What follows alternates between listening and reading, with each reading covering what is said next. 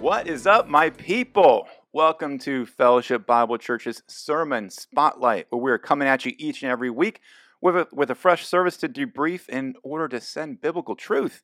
What better way to do that than the power of conversation? I am Mark Francis, your host today, and with me I have once again the lovely Alicia Battaglia. How are you? I'm very well, thank you. Excellent. Good to Hey, see you it's in person once again. daylight savings, so the days are longer, which is fantastic. Days are Yeah. longer, No, right? yeah. Is that what it Technically. Like I was gonna ask There's that. still, I guess, 24 hours in the day, but we get more daylight while we're awake, which is really nice. So one thing exciting is like outside sports are happening, and so kids are out on the fields Yep. again. I've got to which is ask you great. about the flowers. You know, when we were in COVID here for our Mhm. podcasting, when we were Zoom lighting, we called it, you had your flower background. What's happening on your property right now? So right now I've got some tulips that are starting to pop through Cool. and some hyacinths that are popping through, and those are especially very fragrant. So they're on along my walkway. So when they Awesome. bloom, it'll be splendid. Just hopefully no more snow. You know, Yes. I don't know. Why do we always talk about weather to start this off? Mark, you're here with us once again. Yeah, Senior I Pastor was Mark just going to Carey. say, How are you? 28 years ago, and I meant to grab the date on it. It was 28 years ago, like this week or this weekend or last weekend, March, we had a doozy of a snowstorm. Oh, And it yeah. was 1993, Hmm. and we had a young couple from Houston, Texas, staying with us and visiting us Oh, by the name of John and Diane Morrison.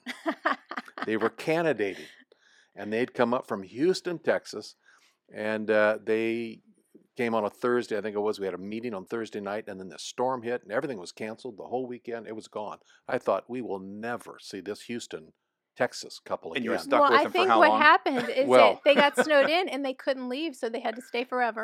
Right. Well, almost. But yeah, it was like a 30-incher or some 36 inches of snow, and he's helping me scoop snow and all that stuff. And I thought, they're not They're coming not up coming. to this church. Yeah. And 28 years later, John and Diane Morrison are still with us. Well, So, congratulations That's to great. both of you for sticking out the snow, John, and Yeah. Mark for entertaining John enough yeah, to yeah, keep him here. you So, bet. Yeah, well done. we done good. Yes. Well, you know, here we are once again in the middle of Romans, and Mark, as you've been sharing this kind of package of Romans 9, 10, 11, we're diving into Romans 11. But before we get into that, I just want to acknowledge what happened a little bit in the worship service before the sermon, and we had a moment for us as a congregation to do a spiritual checkup.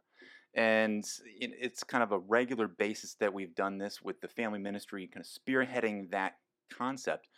I want to turn to either of you guys. Did you get a chance to fill it out? And Mhm. how helpful is something like this? I mean, we all go to a doctor.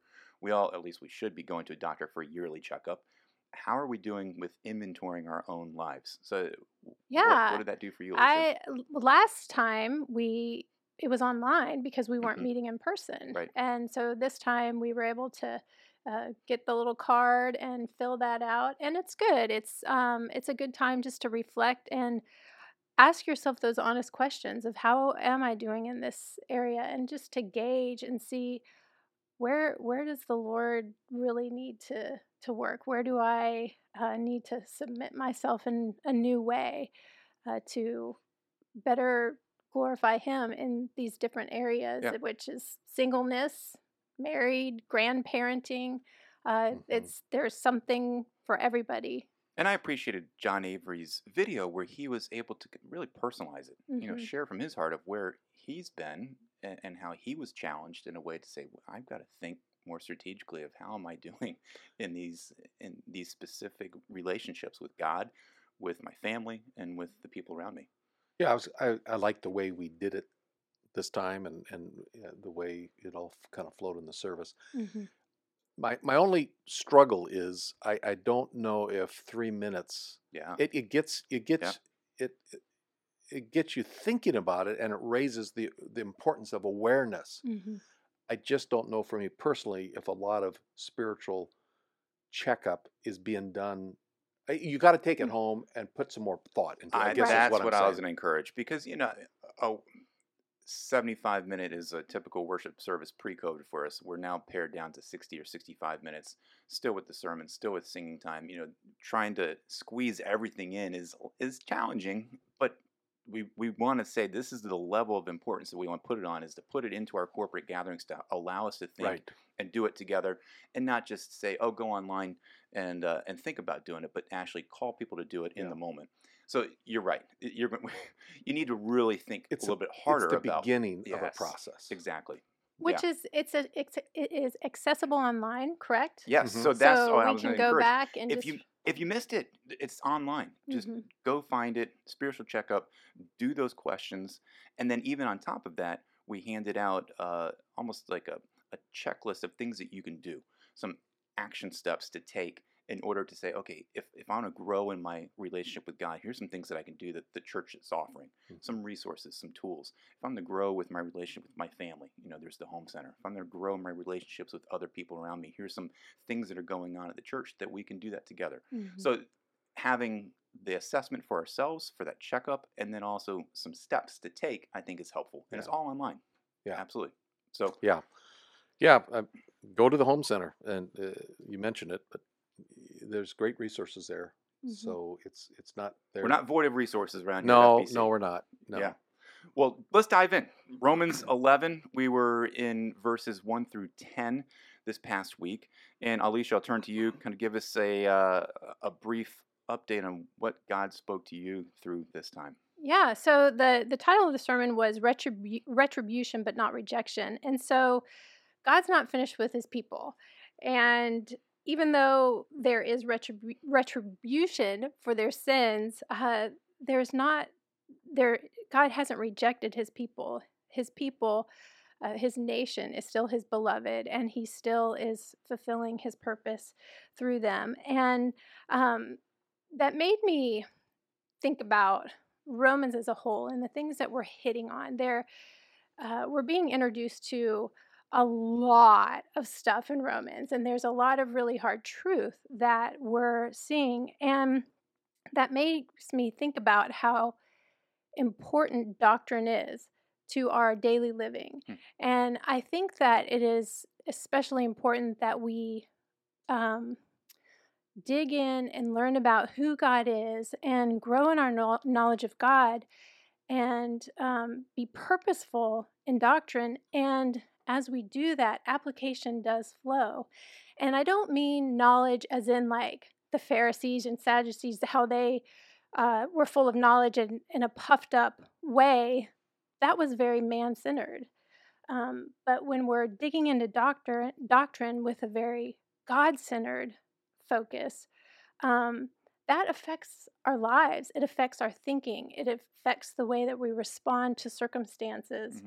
And I think that is the natural application naturally flows. And so I noticed, Pastor Mark, that we went through the text, but then your applications were all about God.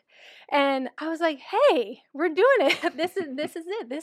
This is that doctrine that automatically flows into application. And for those of you, just as a reminder, the first application was God is undaunted in his faithfulness. The second, God is uncompromising in his holiness.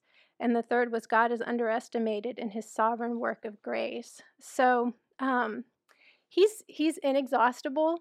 So our view of him can only get bigger because Inexhaustible. That's got to be the word of the day. yeah, if you think Inexhaustible. about that, and even when you think about eternity, we're going to be forever learning more about who God is. We're not ever going to figure him out because there's always more, because he's so big and we're so small. I love that, because essentially Paul had a great knowledge of God as well, and he's challenging people to say, well, does it look like that God is rejecting his people? Well, if you don't have a true relationship and understanding of who God is, you might think that.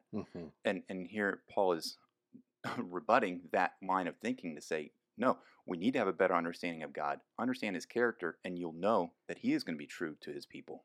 And that's where he goes with this passage. Yeah, I again, what Alicia is saying is you've got to look through the filter, through the lens of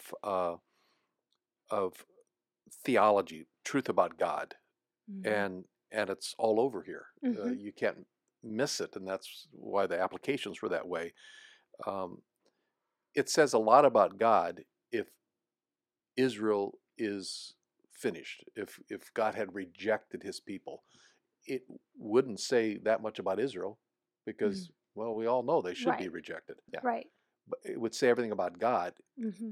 It says everything about God that he has not rejected the people Hmm. that he foreknew. Right. So I think there should be great encouragement and hope when we read a passages or understand passages about how God has dealt with Israel and how he's going to deal with Israel. And yet in between all that is this concept of retribution. I mean, God he has set apart his people, but he hasn't severed himself Hmm. Hmm. from his people. Hmm. Hmm. And I we'll see more of that in Romans in part of chapter 11. Hmm. But Well, you referenced somewhere along the lines in the application part, Isaiah 40, and that the part that you hit on was towards the end, and it's of the same line of just knowing God first. Have you not? This is starting in verse 28 in Isaiah 40. Have you not known? Have you not heard? The Lord is the everlasting God, the creator of the ends of the earth. He does not faint or grow weary. His understanding is unsearchable. So he's just, he is righteous. He is sovereign. He is just and he is holy. And the way that he chooses to execute his justice is right and good, whether we think so or not. mhm, And so the fact mhm, that we bring our judgments to the table, it really doesn't matter right, because it's his judgments that are righteous and holy and yeah, good. And so we must align ourselves to his rule and reign, yeah, not vice versa. no, yeah, and actually, this coming weekend, when we're going to look at verse 22 in part of that next section, but it's Paul is saying, look, behold, consider, um, behold, look at the kindness and the severity of God. Right. And so it Yeah. comes down to what is our view of God. And when you talk about the nation of Israel, you can get kind of it's an uneasy discussion because on the one hand you would think, God, you were way too lenient. Come on. I mean, centuries of uh, they should have been wiped off in the 8th century BC. Hmm. And then on the other hand, it's like, um, God, you're so kind and gracious. And Why does it seem like you're forgetting them? yeah, Yeah. yeah. What's going on right now with Israel? Is it, you made a covenant, a promise. Are you going to be true to that? And Paul is saying, look, there's a balance in all of this. Again, God is undaunted in his faithfulness, but he is uncompromising in his holiness. Hmm. And no And matter where you are in Scripture, you can see the character of God. And a lot of times you might say, well, it's tough for me to make applications from the Old Testament stories or find how does the nation, what do I care about the nation of Israel? And yeah, and it's yeah, it's easy to think that. But when you really look and see what is the truth about God, what can I gain in my understanding of who He is through the nation of Israel, we can look back and see there. I mean, it's awesome. We have Scripture. We can look and see what were Israel's successes and failures, and here we know the character of God because of that. So, what does it mean to us today? I Well, think is really where I'm going with that. and that's really neat because Paul does that all throughout the letter. He's always referencing back to Old Testament stuff, and so that example that he gives us in chapter 11 about Elijah, Hmm. it hits home because Elijah, he experiences grace as well that are not by works. And as I was looking back into his story, and Pastor Mark, you referenced, let's see, was it in First Kings chapters 18 and 19, his story. hmm And Yep. so Elijah, he knows God's mighty ways. He knows these miracles. He's experienced being fed by ravens. He was fed by this poor widow who had nothing. He saw God put breath into her son's life as he was basically dying. He's seen God bring famine. He's seen God bring rain. He has seen these prophets of Baal defeated, which was the glorious, Big fire. fiery scene and all of that. And so, but the part here where when he feels like he's the only one left Mhm. in Israel, and he's in this cave, and his life is being threatened, and he's realizing in his current situation that he's no better than the fathers before him, and I mean, we talked about this in our small group last night. It's one of The pity party. Right? yeah, it was the pity party, and he's feeling the toll of what he's been through. But also he has gone through a lot. He's gone through these spiritual battles, these physical battles, and all of that. And what jumped out to me is how he's in this cave, and God tells him, he says, "Go out and stand out on the mount before the Lord." And then God sends this big wind and this earthquake, and then he sends fire. And after the fire, the sound of a low whisper.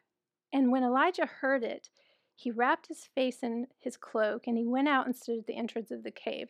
One thing that stood out to me about that is, first thing, God told him to go out, and he didn't go out of the cave. He stayed in the cave, so he really wasn't like obeying. And God's doing all of these mighty works out there. But it's when he hears God's whisper to him, he responds, and he goes out, and then he has to cover his face. And so I think that there is something to that soft, intimate closeness to God, where he does speak to us. He speaks in big, mighty ways, but he also speaks to us in those stillness of the moment, and in those quiet, that quiet closeness. And he's in essence experiencing his holiness, where he's got to cover his face. But it, once again, wasn't based on his performance. Elijah's not performing well, and even after that, God gives him orders on what to do next, and he's got his remnant reserved and all of that. And even at that, Elijah, there's not really evidence that he's completely obeying God fully. But God still shows him grace and shows him mercy and ministers to him despite his performance, Yeah. which stands out to me like that. That's another one of just the kindnesses of God, how he shows us grace when we don't deserve it. Yeah. Yeah. And that is one of the themes that comes out. That was one of the proofs of why Paul said in Romans 11, what God has not rejected his people, has he? No. He said, look at me. Right. I mean, if anybody deserved hell, it was Paul. He was a Jew, but he got saved. And he says in verse 6 of Romans 11, it's by grace. So there's that. Paul is wanting us to focus on these core characteristics of God, Yeah.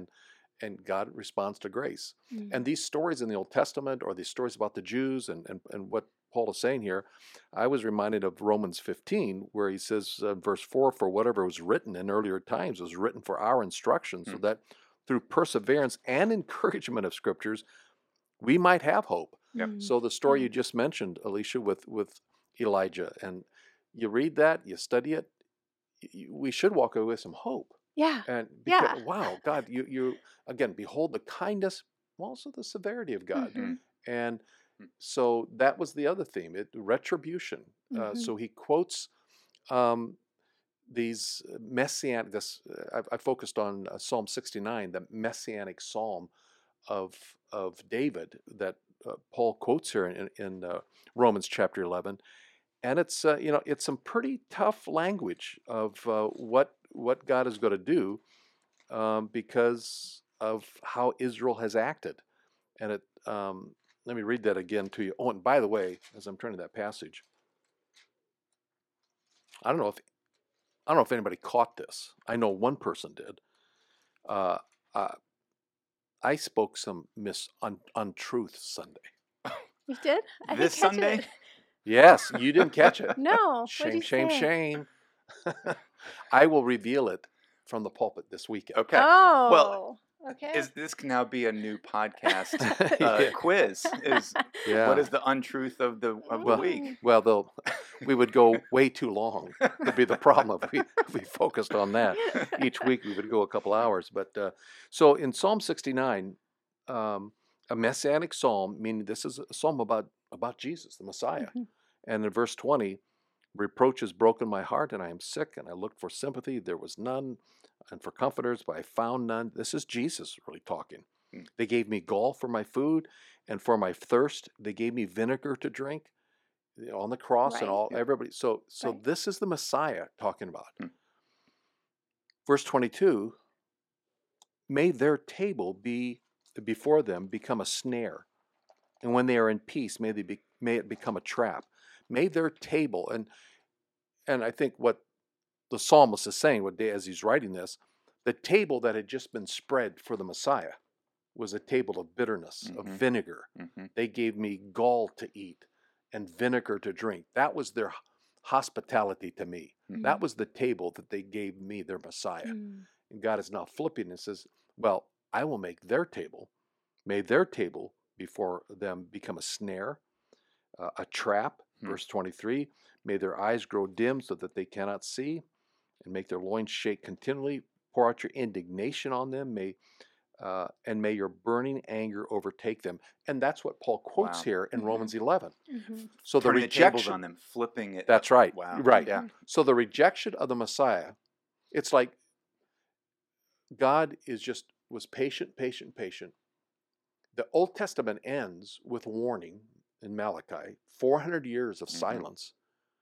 But then God's faithful, is shown again when Zacharias and the priest and John the Baptist is born, and those promises come to Zacharias, and then John the Baptist is born, and then Mary and the angel comes to Mary, and so there's this hope. He's going to sit on the throne of his father David, and so there's this excitement. There's this sense of stirring, and as we come in a couple of weeks to Palm Sunday, that excitement, that level of fervor and hope, just crescendos on that first Palm Sunday. I mean, as Jesus rides in and they wave their palm branches and Hosanna, Hosanna, blessed is he who comes in the name of the Lord, our King. And then a week later, he's dead. I mean, so the rejection of the Messiah by the Jews warrants this retribution. It's kind of an imprecatory psalm. It's a judgment was going to come, and anybody could have taken the conclusion, God must be done with the Jews, Right. which is why, again, Paul writes this. And it's, again, retribution, but it's not rejection. God is not finished. Something that came up in our small group meeting last night, and I would like you to touch on this just a little bit. In this past sermon, and you've mentioned before in other sermons about how God takes us out to the woodshed, how and he disciplines us, and ultimately it's all out of love and to conform us into holiness and looking more like him.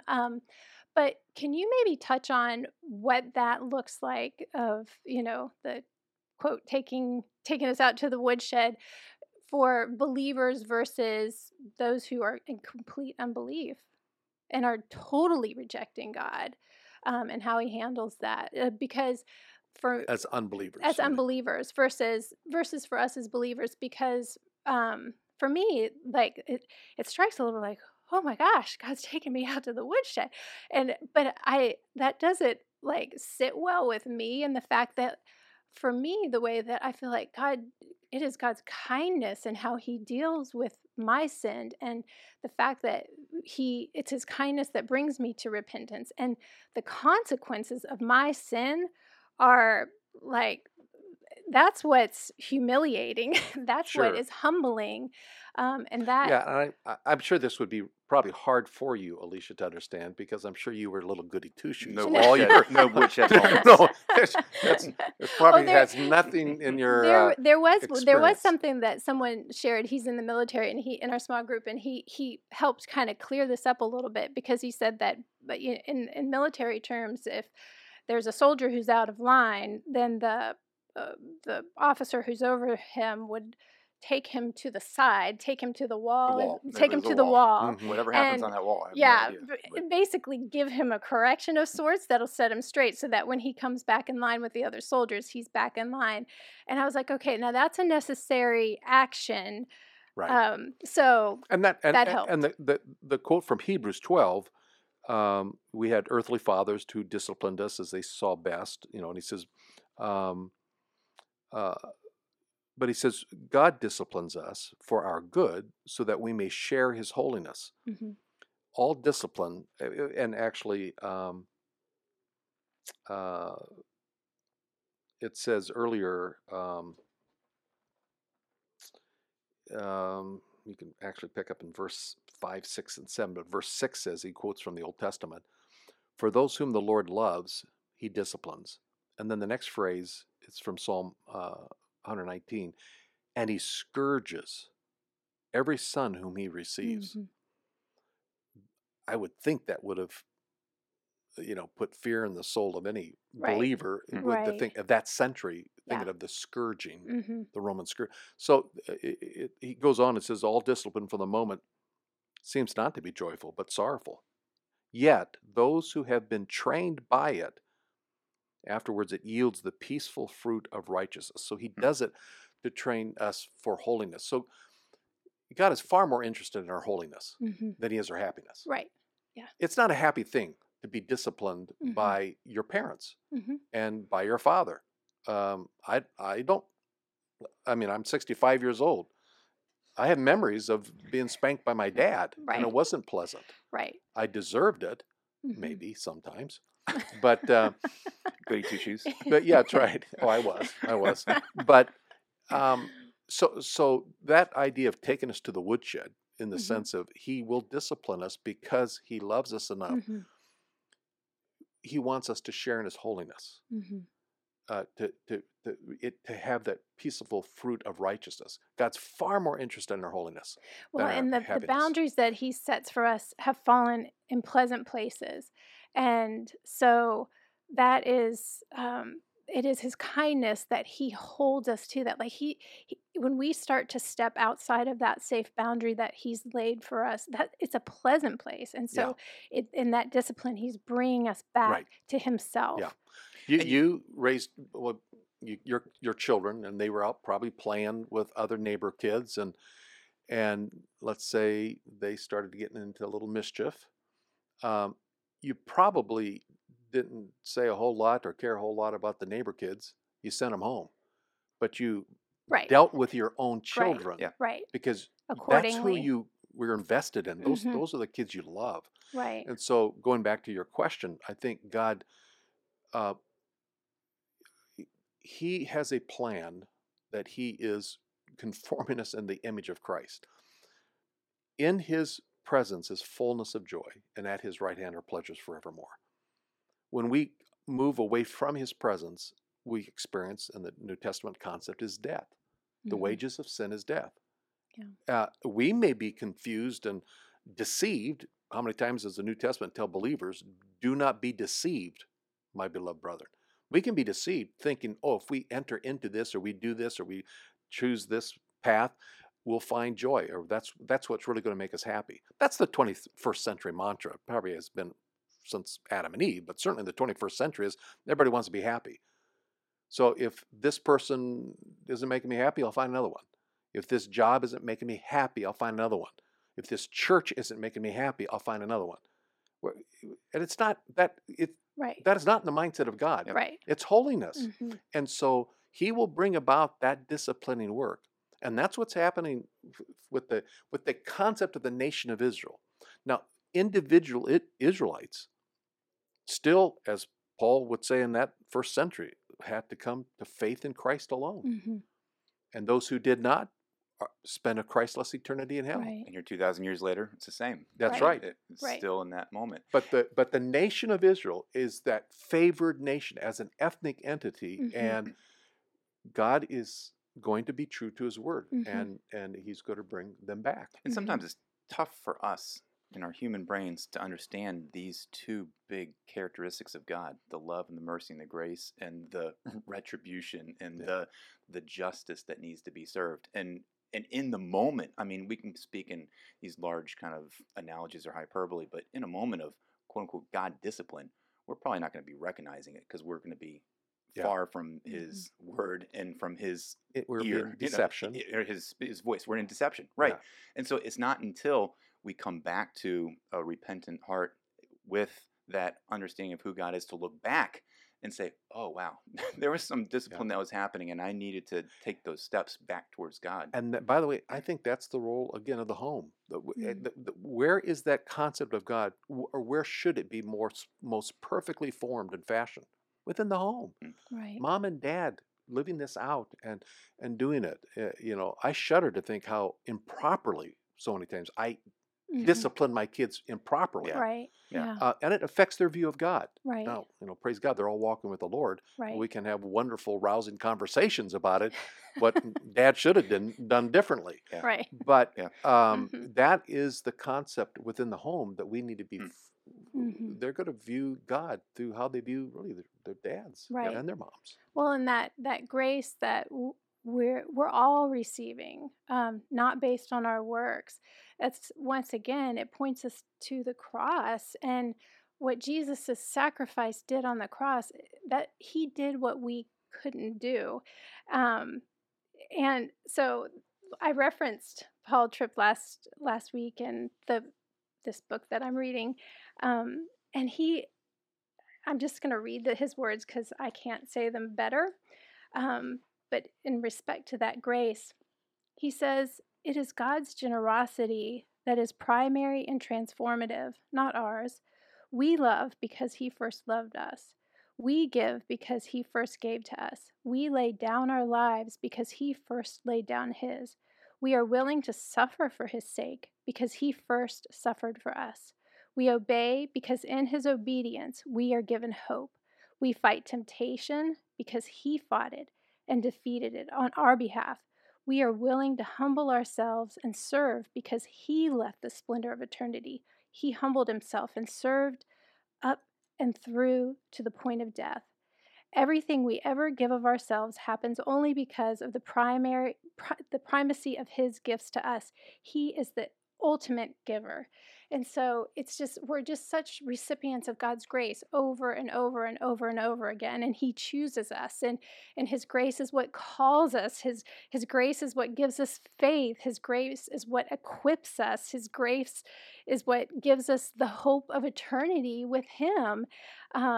So that's something that we can get a hold of for now, and like how we live our lives now, we can step out in faith because of his grace that he's given to us. He's already gone before us, and we have nothing but grace to walk in. Yeah. It's such a wonderful gift and it's all displayed by his gift to us on the cross because he ultimately did what we cannot do on our own. And I think that is part of the tragedy of the story of Israel. Because you talk about being graced. You remember the story of Hosea and Gomer, take this wife who was a prostitute, and that was God. And there's that scene in chapter 9, I think, of Hosea, or 10, where God says, "How can I give you up, O Ephraim? I'm not a man. I'm God. I can't do that. I love you." I mean, you talk about grace upon grace.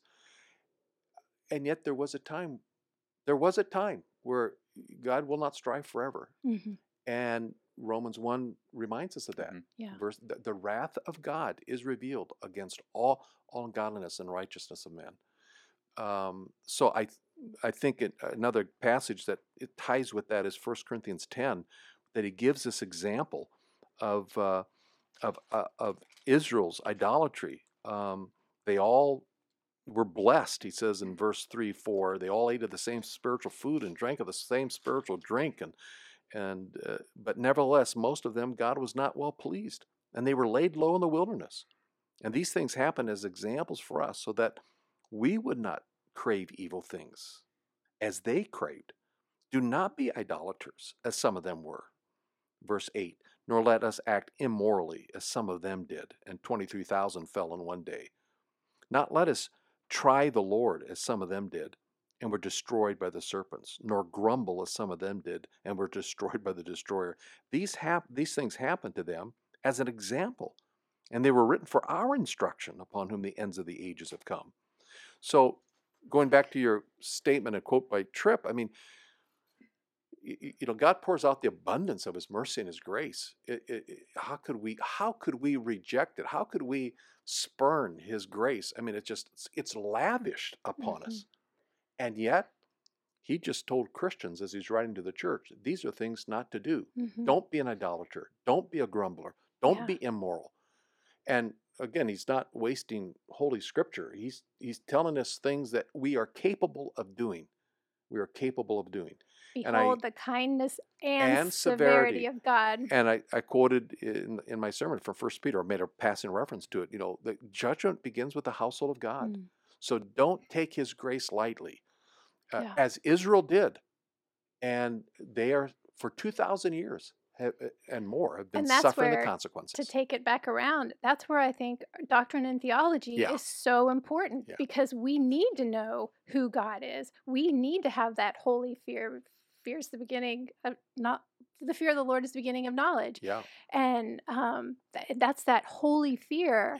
And that is a gift of grace that we have that. And we can be thankful that we have the nation of Israel and Scripture to have us look to and say, look, here's an example to follow or not follow.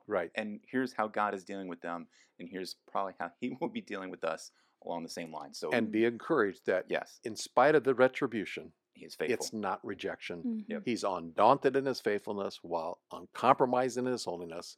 Don't ever underestimate the power of His grace. Great summary.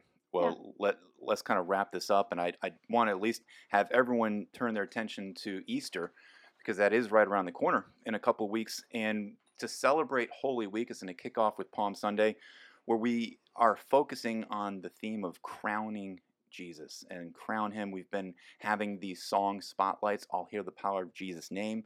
We're now going to spotlight crown Him with many crowns over these next several weeks. So look at those lyrics, look at the content, and enjoy the response of worship of what that means. On Palm Sunday, it'll be crowning Him as the saving one. On Good Friday, we'll be crowning Him as a suffering servant. And on Easter, we'll be crowning Him the risen Lord. And those will be key themes that we'll be highlighting. And I want to point you to Good Friday, because we're not going to do an in-person Good Friday service. It'll be all online. You'll have the opportunity to choose anytime between 12 o'clock and 3 o'clock to log in and watch and experience and participate in a worship time. And it can be just log in and do it for 10 minutes or 30 minutes or a whole hour, however you can see fit with the time allotment during that day. We're going to have times of reflection, times of scripture reading, times of singing and worship, times of teaching, times of prayer. We're just on an ongoing basis. You can log in. What happens if we can't be there from 12 to 3 during that time? We will have that posted online, so we can afterwards. access it later in the day? Yes. Just like watching a sermon, it'll be there in that live stream mode. But again, we're not expecting people to experience 3 straight hours, just as you can. Get there and participate to reflect on the cross and what Christ did for us on that day. Then Easter, that weekend, we have 6 live in-person services, 1 on Saturday night and 5 on Sunday morning, where the 8 o'clock service will be the Mass required, and then that's at 8 o'clock, 9:30, and 11 upstairs. Downstairs, we'll have 2 services for you typical fellowship 3 people, 9:30 and 11. So, and FSAT is 6 o'clock. There's a lot. Plus, you can, if you can't participate in person, you can still do that online. And so there's a lot going on that week. And we are asking you to just let us know which service you want to participate in, because there's still capacity issues. We still are going to be seating people and ushering people in and out for COVID reasons and have the socially distanced spacing of seats. So there is limited capacity in each service. We want everyone to participate. So let us know. And go online, go to fbcva.life, and right there on the homepage you can see Easter weekend, and that'll click there and just let us know which one you're going to. So that'll be a great experience with these next couple of weeks. Well, thank you guys once again for being a part of the podcast. For all you watchers and listeners at home, keep giving us your feedback and input. We want to interact with you as much as possible. And until next week, the fact of the matter, guys, is that sermons are not meant to take an hour, but just rather transform a lifetime. So much love and God bless.